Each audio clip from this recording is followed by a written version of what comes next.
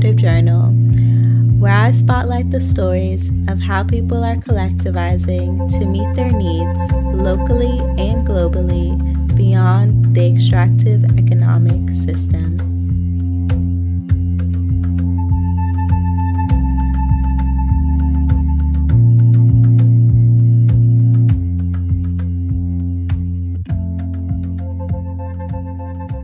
Post Growth Institute experiments with tangible practices, tools, and spaces to create a regenerative, full-circle economy beyond capitalism. Through their research, structure, and offerings, they embody the post-growth worldview, which sees society operating better without the demand of constant economic growth. It resists an economy that is predicated on growth and depends on the over-extraction of finite natural resources and human labor. Instead, we can create new systems that puts people and the planet over profit.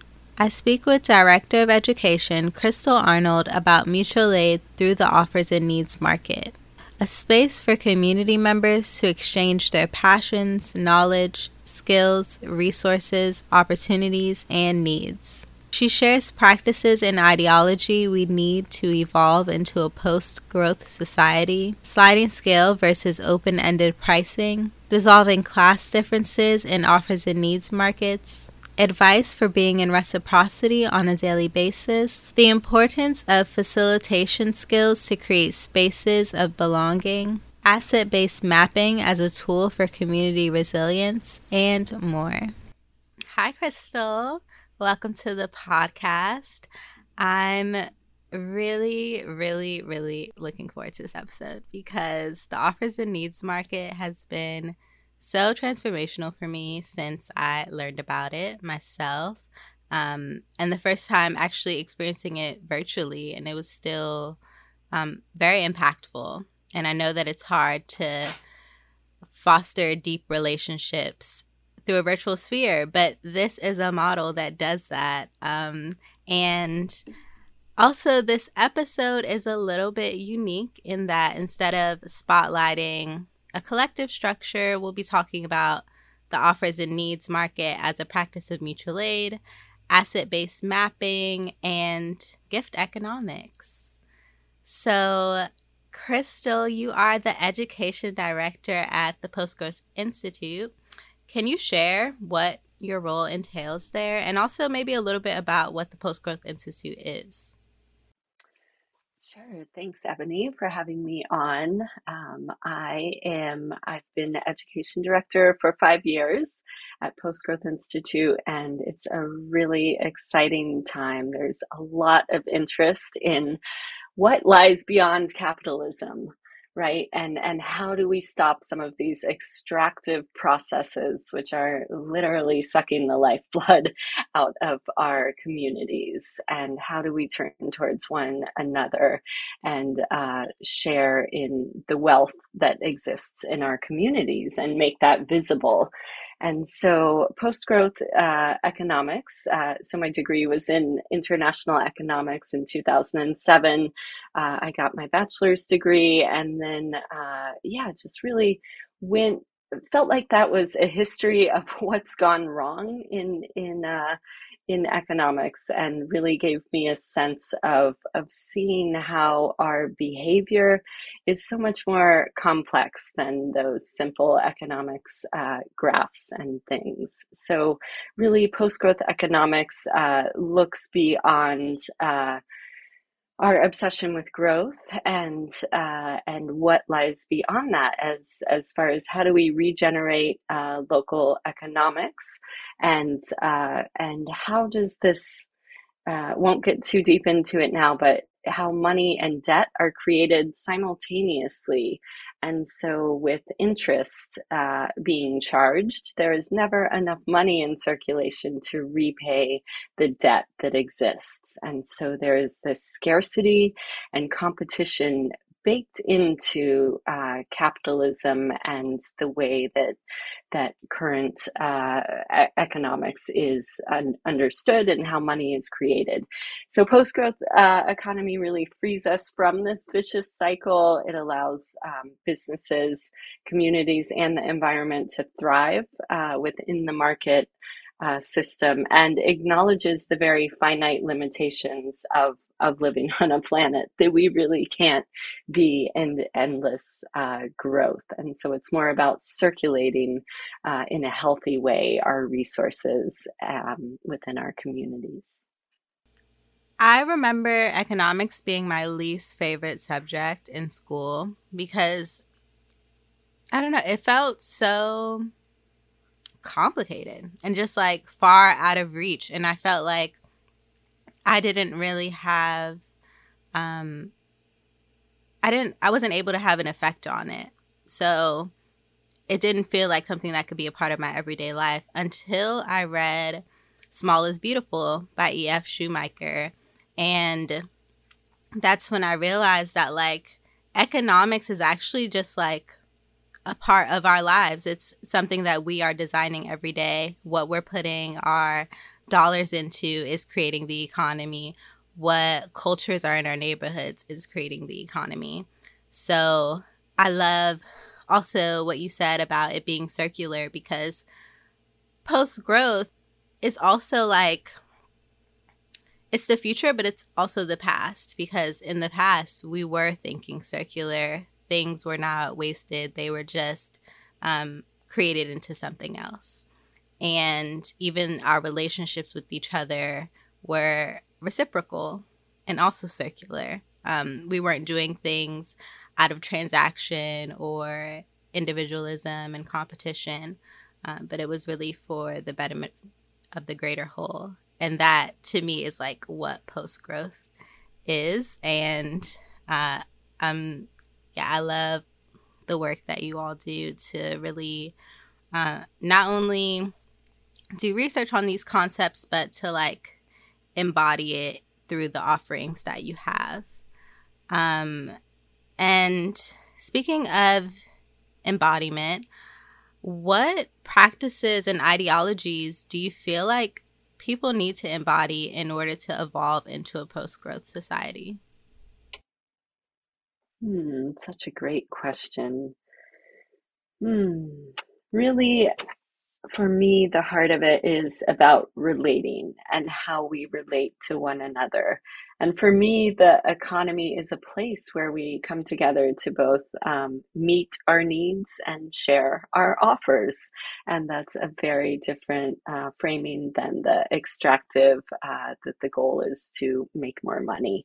And so for me, it's about how we relate to one another, how we bring out the best in our communities, and so we do that through asset-based approaches, which is building on the strengths that already exist. People can look up asset-based community development. There's a whole movement, and this is part of what we base our work on. Secondly, we also, our organization runs on Sociocracy, which is a decentralized governance platform, which is based on consent, not consensus. So when we're making decisions, it's about can you live with this? Not that everyone needs to think it's the best idea, which consensus has its certain strengths, but it can be very time consuming. And so in the way we work, it's bringing a proposal and working it with people, and then just asking for consent and if anyone has objections.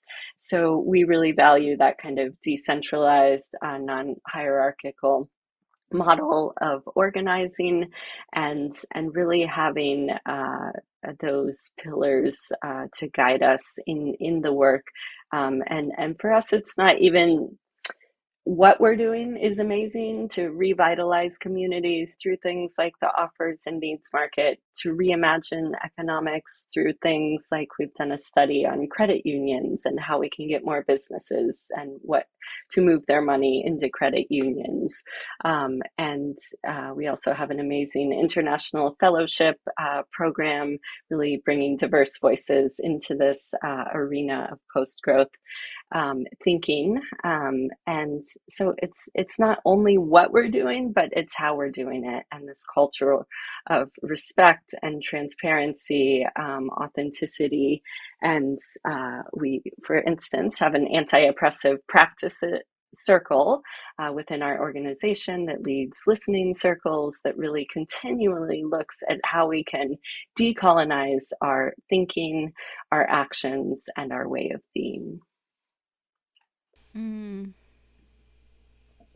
that's so important that you pointed that out because there are a lot of like institutions that are doing research on something and like theorizing about it and maybe even prophesizing, but they're not embodying it within their own work culture and in their relationships with each other.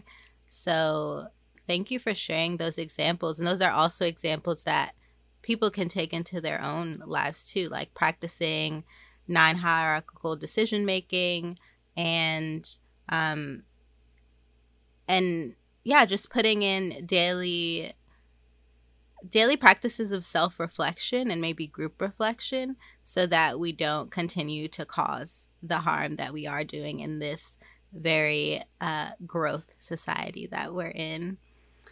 And you touched on a couple of the models that you all offer, but I know another one is a free money day. And I'd love for you to share a little bit about that, and also just how you do sliding scale offerings to make these programs accessible, and then leading into the one that we're really going to dive deeper into, the offers and needs market. Wonderful. Yes, Free Money Day has been happening. We're on our 13th year this year. It's September 15th every year, happens around the world. There's events. And the simplest, it's really to spark conversation and shift people's thinking about what money is. And so, very simply, it's giving $2, coins, a certain amount, and then the person receiving it gives away half. That's basically the prompt. And so some people stand on a street corner with signs and basically say free money. And it really starts that conversation about generosity, how money is created, what is this anyway? It's really an agreement of value and exchange. And so I feel like it is very important to shift our mindset about money and put that into action and notice which part of that may be uncomfortable for you, just imagining yourself either giving away free money or receiving it. And so it really is like this, really brings a lot of personal transformation and public awareness to the flow of money in our society. And so I really recommend, I think it's freemoneyday.org is the website we have for that. And get involved and try it out as an experiment for yourself. And then we also, oh yes, our policy. So, we do have a no questions asked scholarship policy. And each training we do, we've brought about over 200 people from around the world, from over 20 different countries through our facilitator training program. And I've heard from many people that the scholarship explanation and process has brought them to tears, moved them deeply. One woman who registered for this training you were just in, she said, I read the scholarship policy and I decided to join and pay full price. And she was so touched by just saying, you know best what your circumstances are. You don't need to prove it to us. You don't need to go through a lengthy application process. We trust you. Would you like a full scholarship?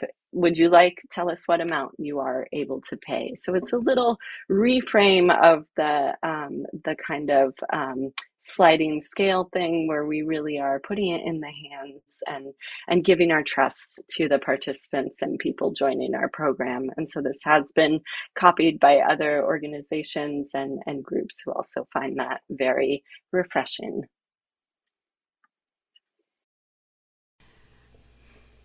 Thank you for that reframing to leave it open ended versus sliding scale. Because with sliding scale, you're like setting parameters for people. And in the model that you all use, it's really just putting full trust into the person.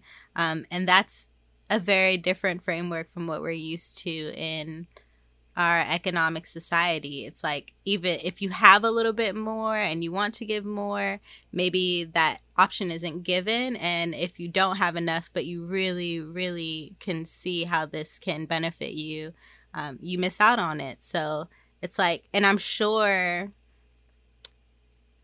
well, actually, I'm not sure. I'm curious, actually, if you notice that it ends up balancing out. Like there's always someone that's going to give more to make up for who isn't able to give as much. Yeah, I would say we give away significantly more scholarship money than we collect in revenue for each training. So that is something to point out, is that this accessibility really makes it possible for people to join and not feel ashamed or less than. And most importantly, it creates a culture of generosity. We'll find that, gosh, almost half of the people attending the training indicated at the end that they wanted to volunteer or contribute in some way. And we had very specific options for what ideas people could give. And so that was so beautiful, that generosity. When you initiate a generosity, there's like this cycle, this reciprocity that then people feel generous, and I think that's really beautiful as well. So it ends up balancing out, but in a different way. Maybe not monetarily, but it's like keeping that circle of giving going. And it really touches on like the 8 forms of capital, where money is just one way that we can receive, but that there's so many other ways, socially, um, spiritually, culturally, like all of these ways that we can still be in reciprocity with each other.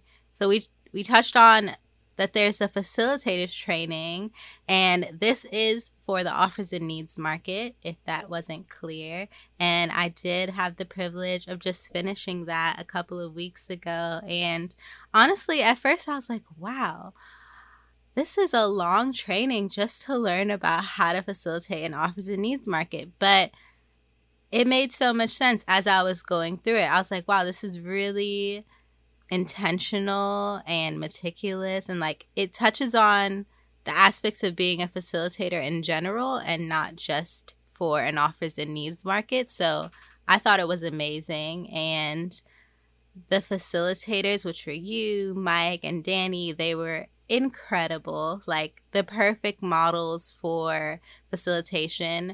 um yeah, it definitely left me aspiring to model what you all showed to us, which was a lot of spaciousness and opportunity for questions and group interaction, and to really just like dig deeper into what context we would want to use the offers and needs market in. So please describe, what is the offers and needs market? Yes. So this process was developed, gosh, over a decade ago by our executive director, Donnie McClurkin. And quite simply, it's usually a 2-hour process, which is guided community members come together. It can be virtual or in person, and basically walk them through a process of reflecting on, sharing, and then connecting about first their offers and then their needs.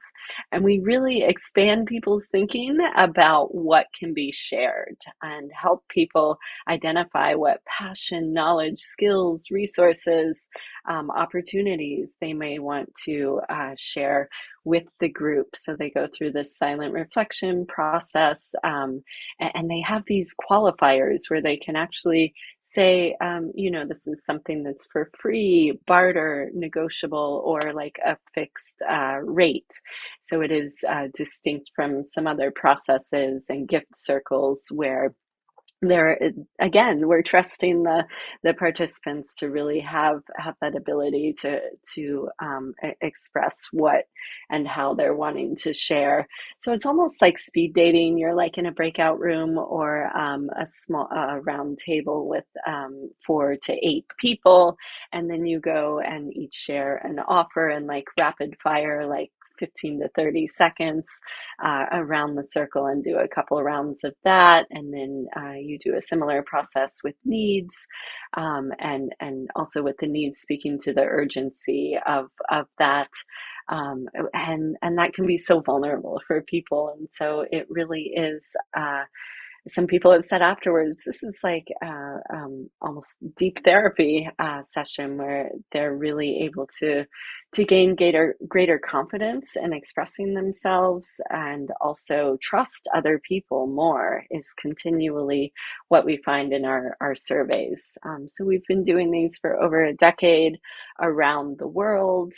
It was primarily in person, and it's really scalable, whether it's 3 people or we've done it with over 100 people.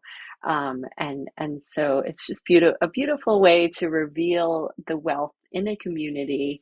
And even if you know people really well, to like find out things you might not know or expect.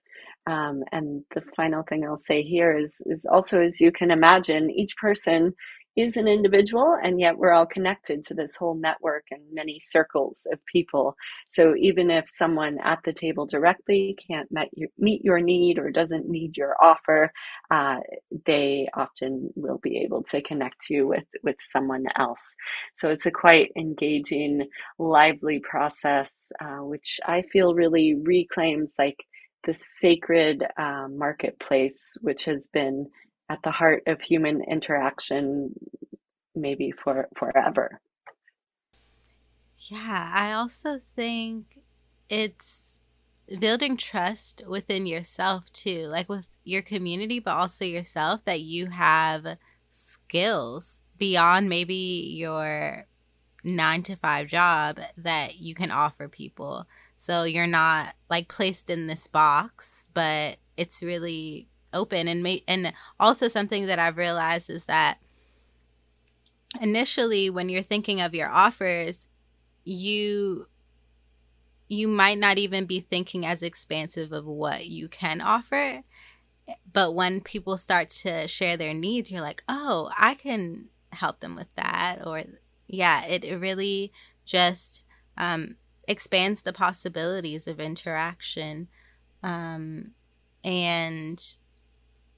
And to me, it increases like the resiliency of a community too, because now you're mapping all of these assets beyond money. Like it's relational, because when money doesn't, if the system fails, what do we have? We have our relationship with the earth and the relationship with people. So if we're not tapped into that, then we're not able to bounce back as easily. And so the first time I had an offers and needs market, which I had mentioned, was virtually during a conference. And then after that, I was inspired to do one for my apartment building, because I was thinking of ways that I can like create this asset-based mapping with my building, but it was really hard for me to get people together. It took a long time. And so I framed it as an offers and needs market and like a food potluck. And so we had it on the roof. And also, for some context, like I live in New York City and people don't connect with their neighbors there. And so this was also a really transformative experience to really get a chance to get to know our neighbors and figure out how we can connect with each other beyond just this like little event, but to create a group chat with each other to like monitor the building. We had like a package thief and we're like texting each other about that. So it really allows us to create a safer space too for each other. And also one of the things that came out of that, because we had gotten like a COVID deal for rent, and people were saying, oh, we should start a tenant association so they can't raise the rent next year. And so all of these beautiful things like came out of this interaction with my building. So I highly recommend doing an offers and needs market with your neighbors as a way to get to know them. It was an amazing icebreaker. And something that I want to do in the very near future is offer this to artists and host these offers and needs market in galleries, to also bridge that connection between artists, which generally is a very competitive industry. It's hard to find jobs and opportunities, especially as a freelancer, to be able to bridge that gap and to create a community that's consistent too, because I imagine these being at least once a month, so that people can create a network between each other. And again, especially in a city context where those opportunities to just like commune with each other are not very available unless it's like going out. Yeah. Yeah. Thank you for sharing that. There are so many ways this can be applied. You know, we know people who have done it with extended family members, with work teams that have been working together. You can really adapt it for any audience, and it really does work great for neighborhoods and you know, I feel like we are all healing from the social isolation of the pandemic, and this is like really a great medicine to bring us back into relationship, because some of you listening may feel the social anxiety or the fear, or perhaps you've lost your job or been at home. Maybe you're a stay-at-home mom and you're not sure how to get back out there in the world, and maybe Craigslist is depressing and impersonal and there's too many scams out there. So one of the big design secrets of this is just the face-to-face contact and having that facilitated structure that lets people relax, and really it is quite a simple thing when you think about it. You know, even after listening to this call, you could probably talk to someone and just say, hey, let's share our offers and what are you needing right now? And there's always new layers, like you said, from listening to other people, and so this certainly works well when it's repeated, because there's always like a new depth or something that's emerging. So it really is building that, rebuilding that tapestry of community, it was already so frayed, right? Before COVID, we were already seeing so much depression, isolation, so much suffering. And so this really feels like a simple and safe way for people to come back into relationship and re-engage in their community.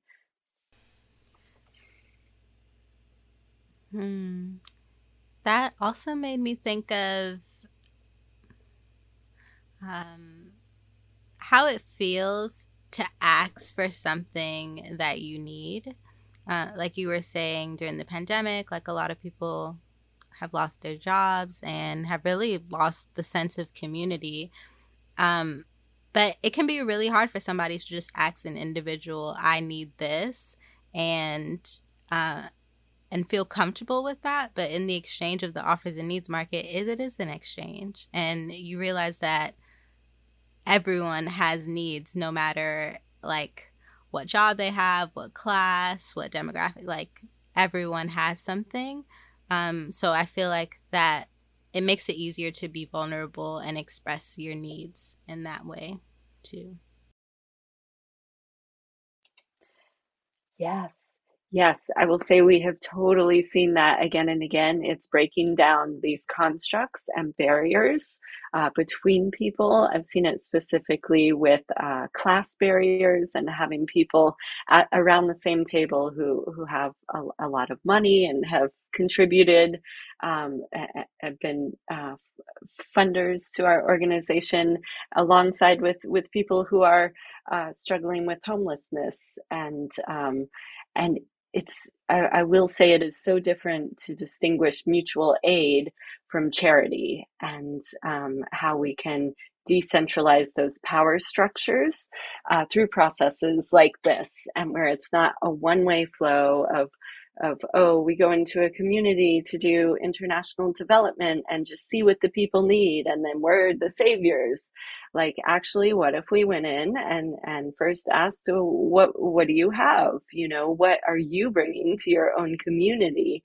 And so again and again, we've seen people's assumptions about others. We've seen this with the gender divide. We had an OANM run in Zimbabwe a few years ago for a youth group, and some of the men afterwards were saying, whoa, I just see women in a whole new light, that these women were bringing these amazing offers, and I just never really thought of them in this way of being so capable and so gifted. And so there is a beautiful deconstruction of our power structures and assumptions that really happens through this practice. Yeah, and I think it's also dissolving of the identities that we hold on to based off of what I was saying, like our day to day roles. Like these men, they weren't able to see the woman in a different light because they just see them as like, they're the mothers, they're the one that takes care of the house and all these things, but they don't realize that they're like a full human being that has all of these other interests and skills. So I love to see that being brought out of people too. And so in the past couple of years, you've brought the facilitator training to a couple hundred people from 16 different countries. And I'd love to know, why do you see facilitation skills to be so important? Group facilitation is such an often invisible gift to our communities. It is often overlooked in its power to open individual hearts, to weave community, for personal transformation, and for really creating community culture. So I feel like group facilitation, the root word of facilitation is facile, to make things easier. And so a good facilitator is really creating the space with enough structure to allow this flow, to allow the emergence of the group's wisdom, to bring out the best in each individual and let them feel expressed, able to express themselves. And group facilitation can also really be inclusive across such a polarized world today, that we really can hold people from a variety of cultures, background, different ages, and orientations politically, to come find common ground, to acknowledge their differences.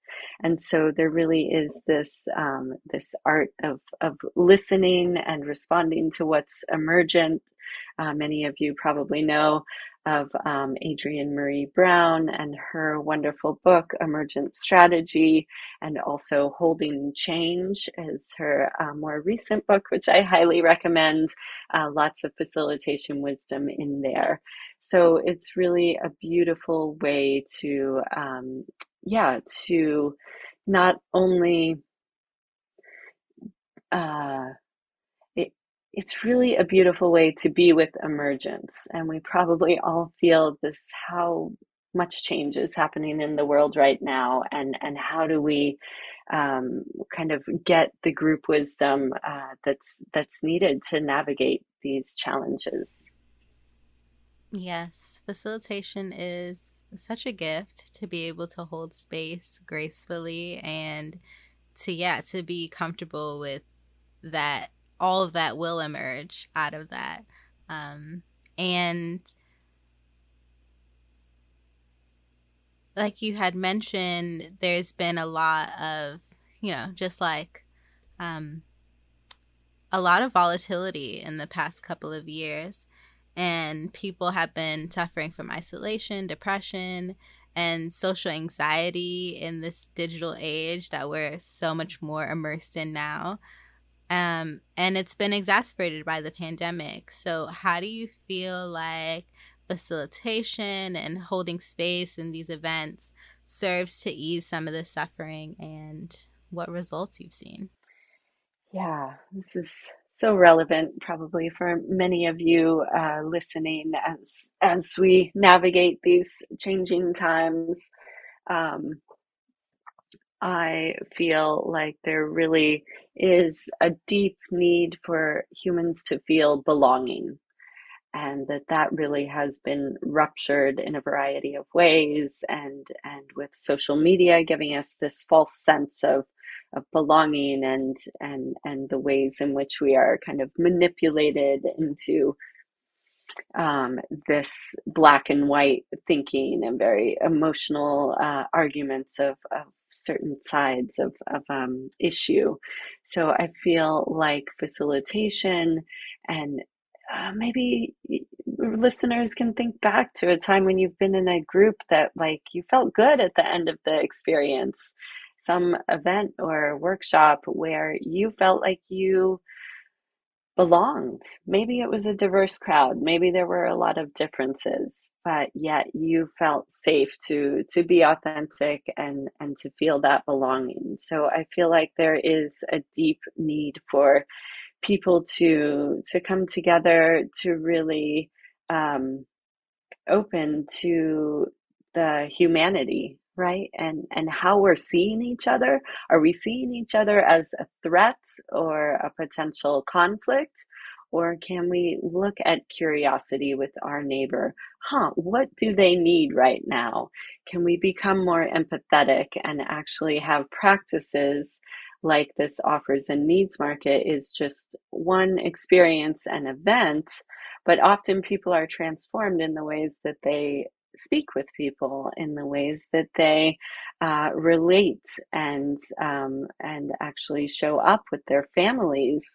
And so I feel like facilitation, even if listeners aren't like running groups or workshops, maybe you facilitate within your family, organize things and events, and have ways in which you decide what you're doing this weekend with your family, and account for everyone's needs. And what I will say is one huge game changer for a lot of people who experience our workshops and trainings is silence, and the use of silence and giving people time to reflect in the group process.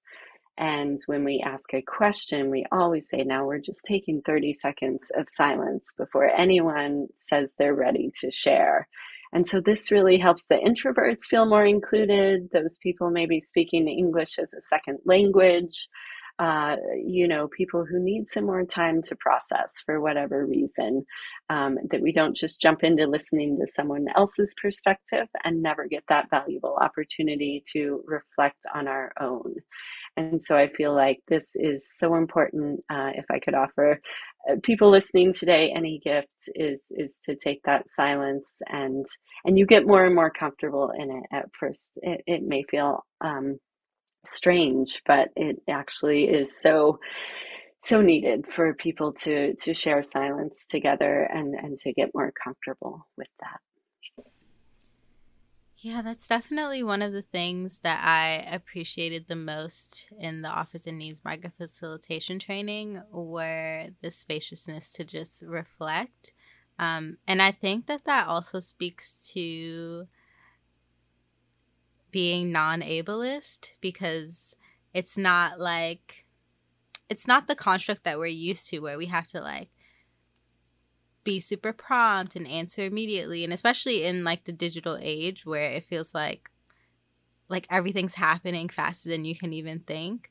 So to allow people that spaciousness and give everyone the same opportunity to respond, is so integral to holding a space and making sure that everyone's voices are heard. So I'd love to hear some stories from the Offers and Needs Market that have really moved you.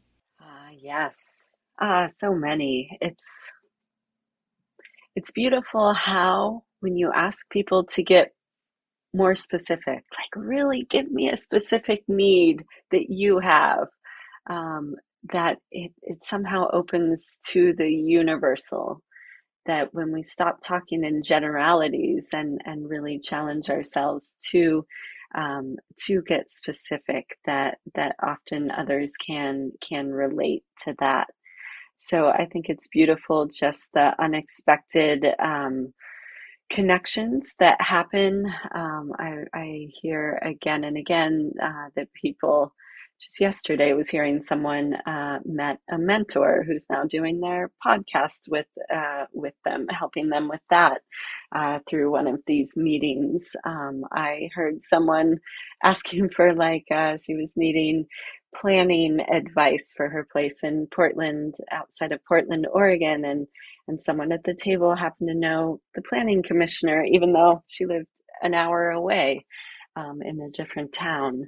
There really is, when we did in-person events, there were people bringing apples, and one woman who was an outdoor education teacher who had just the few days before had her car broken into, and all her laptop stolen, and a bunch of her gear for the kids. And it was just so palpable at her table, people just wanting to help or find out how they could donate or contribute.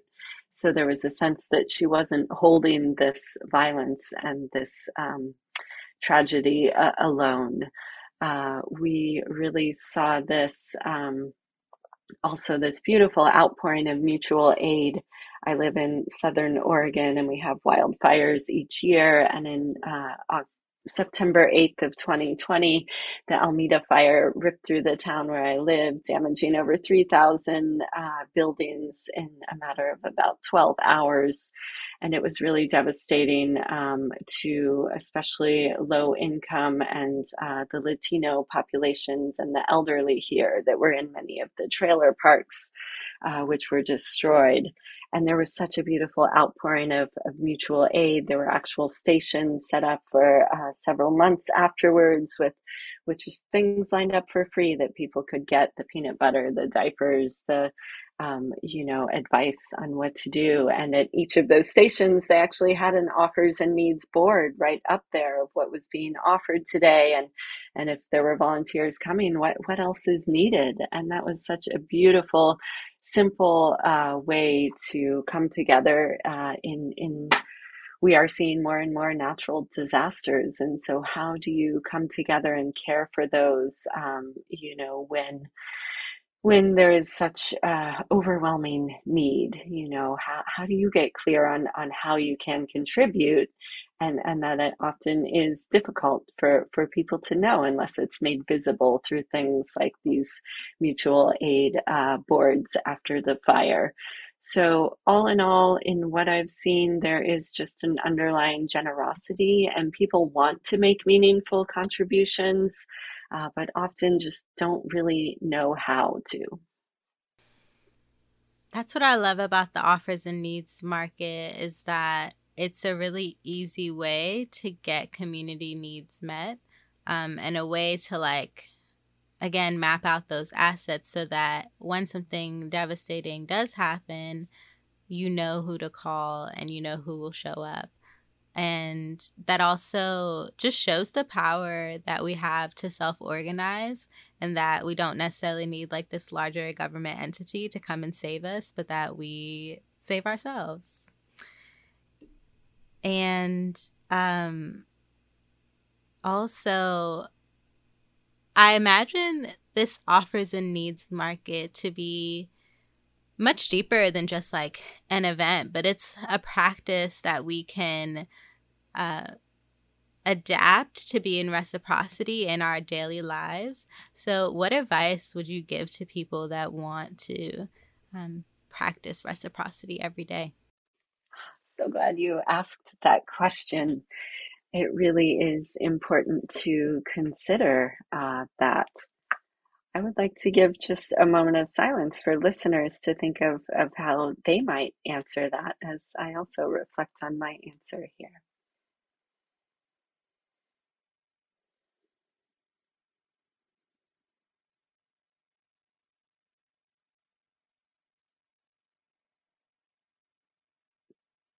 So, the way I've found to incorporate this culture, this way of being in my life is one, using silence before we answer something. Like I have two children who are elementary school aged, and so it can be used with any age to really be asked. Okay, let's all think about what we want for our next vacation, or what do we want to give Grandpa for his birthday, and then being able to get everyone's voice heard. There's really a sensing and a tuning also to our own self. It could be your own practice of, wow, what am I really overflowing with and wanting to give on the physical or otherwise today, really grounding it in that way. And then really asking also what you need. And that can be really hard for us, especially people who are just giving a lot. Often, whether you're in the caring profession or a caretaker, we're in that flow of giving. And so it can often be powerful just to reflect on what your needs are, to take that time to write those down, to reach out to someone in your community who may be feeling lonely or isolated, and ask them those simple questions. Could we have a conversation? And I'd love to hear what you're needing in your life right now, and just to provide quality listening to someone is extremely powerful. So those are some of the ways I would suggest. I like that you started with a self reflection, because in order to figure out what you need, you also need that moment of self reflection, and to also think about who in your community might need something. You need a moment to just like sit with it. And something that Tanur Ali, who's one of the participants at an offers and needs facilitation training, said something that really resonated with me in how like the offers and needs market can really be used as a model, as like this post growth model, but that isn't even a model anymore. It's just how we live our lives. And they said that sometimes we start to just see what each other's needs and attend to those needs, and then it becomes a part of life, a part of how we build relationships and communities. So it's like, for instance, in our current economic system, there's so many people with wealth and resources that are complete, like, I guess they're oblivious to everyone else's needs. But if they sat with themselves and did that self-reflection and reflected on their environment, then they would see all of the ways that they can attend to the needs that people have. Yeah, yeah, it's definitely. I am wary of any generalizations about wealth or otherwise, and so I feel like again, this is like the universal. We talk about Max Neef's universal needs, and just that even some of those very wealthiest people are suffering and feeling isolated and not sure how or what to give, or feeling like people are maybe using them for their money. And so I do want to say that. And I feel like it is also beautiful just to watch what is opened as we give space, and what questions do we ask, where we can um, get to see a bit of who someone really is, right? Just at a deep level. So often we are identified. Oh, I met you at a conference. What do you do? And oh, you live in my housing development. You must be X, Y, and Z class of, or like by someone's visual presentation or gender. So I feel like this is also part of like peeling back some of those layers of how we even identify each other, and really see beneath what some of our assumptions is, and often it's like surprising. So it just really does, and maybe you've experienced some of this in the events you've participated in, is that there can be some surprises of things you wouldn't expect people would share. Thank you for bringing that into the space, because it's not that because someone has material resources and like financial wealth that their needs are met. And so it's also thinking about like what needs do they feel like are not being met if they feel the need like they don't have enough to share as well too. Um and yeah, and just like creating spaces and um dialogue between those that may have financial wealth, but maybe they don't have like spiritual wealth that someone else can offer them. And so bridging that gap that again dissolves like these surface level identities, but gets to like what are our basic needs as a human and how can we meet those no matter what class we are in society. So, for the last question, how can people learn more about bringing offers and needs market to their own community? Yeah, so we have some great resources on our website. That's offersandneeds.com. And you can download a free guide that's all the steps you need to run a small virtual offers and needs market with like 10 or fewer people just in one room, Zoom room together. And then we're also will be offering ongoing trainings for facilitators. You can also reach out for consultation. We do that for small groups or individuals, whether you have a lot of facilitation experience or none at all. Through that kind of session or two of consultation, you could easily have all the tools and templates and things that you need to feel confident running these events on your own. And then you can find out at www.postgrowth.org is our institute's website. We have a great fellowship program that I really recommend checking out some of that content. We're a Postgrowth Institute's also on Facebook, Twitter, Instagram, and and if you want to listen to past episodes of my podcast, that is called Money Wise Women. And so that is MoneyWise.